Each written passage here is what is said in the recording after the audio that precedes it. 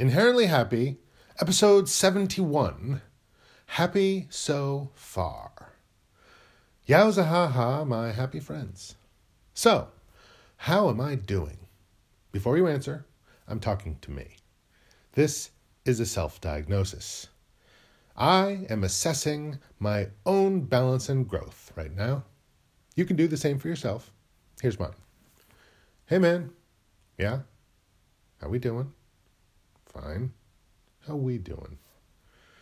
The reason I ask is because, while others may take it or leave it with this little happy experiment of ours, we most certainly cannot. For without self-intervention, our path may have already proved fatal on several occasions, need I remind you. We almost died a bunch of times there, buddy, due to our reckless behavior in the past. That time we got into a fight and almost got choked to death?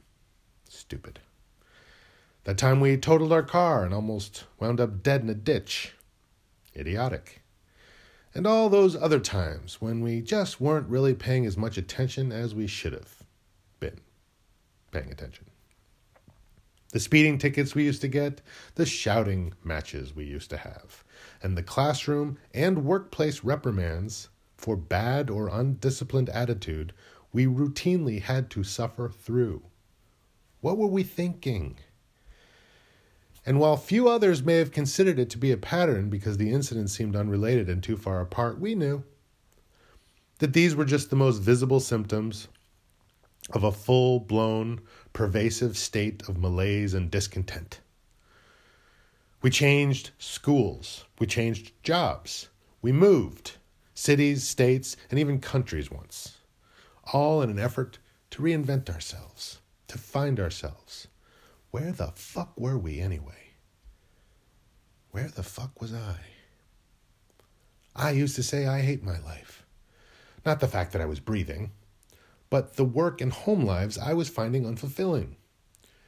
And so I tried everything I could think of to change it, thinking if I could just make the right external adjustment, then all would be well, and the biography of my life would read, "He was fulfilled."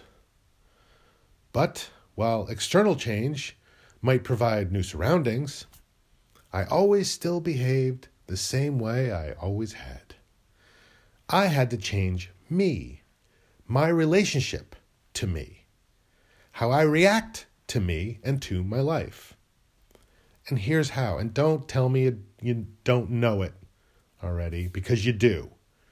You just don't want to do it. Step 1. Get to know yourself. By trying new things, by reviewing old ones, and noting your reactions. Step 2. Choose happy. Do more of those things that provide you with balance in your life and inspire your own growth, and less of those things that don't. Step 3. Repeat. I repeat.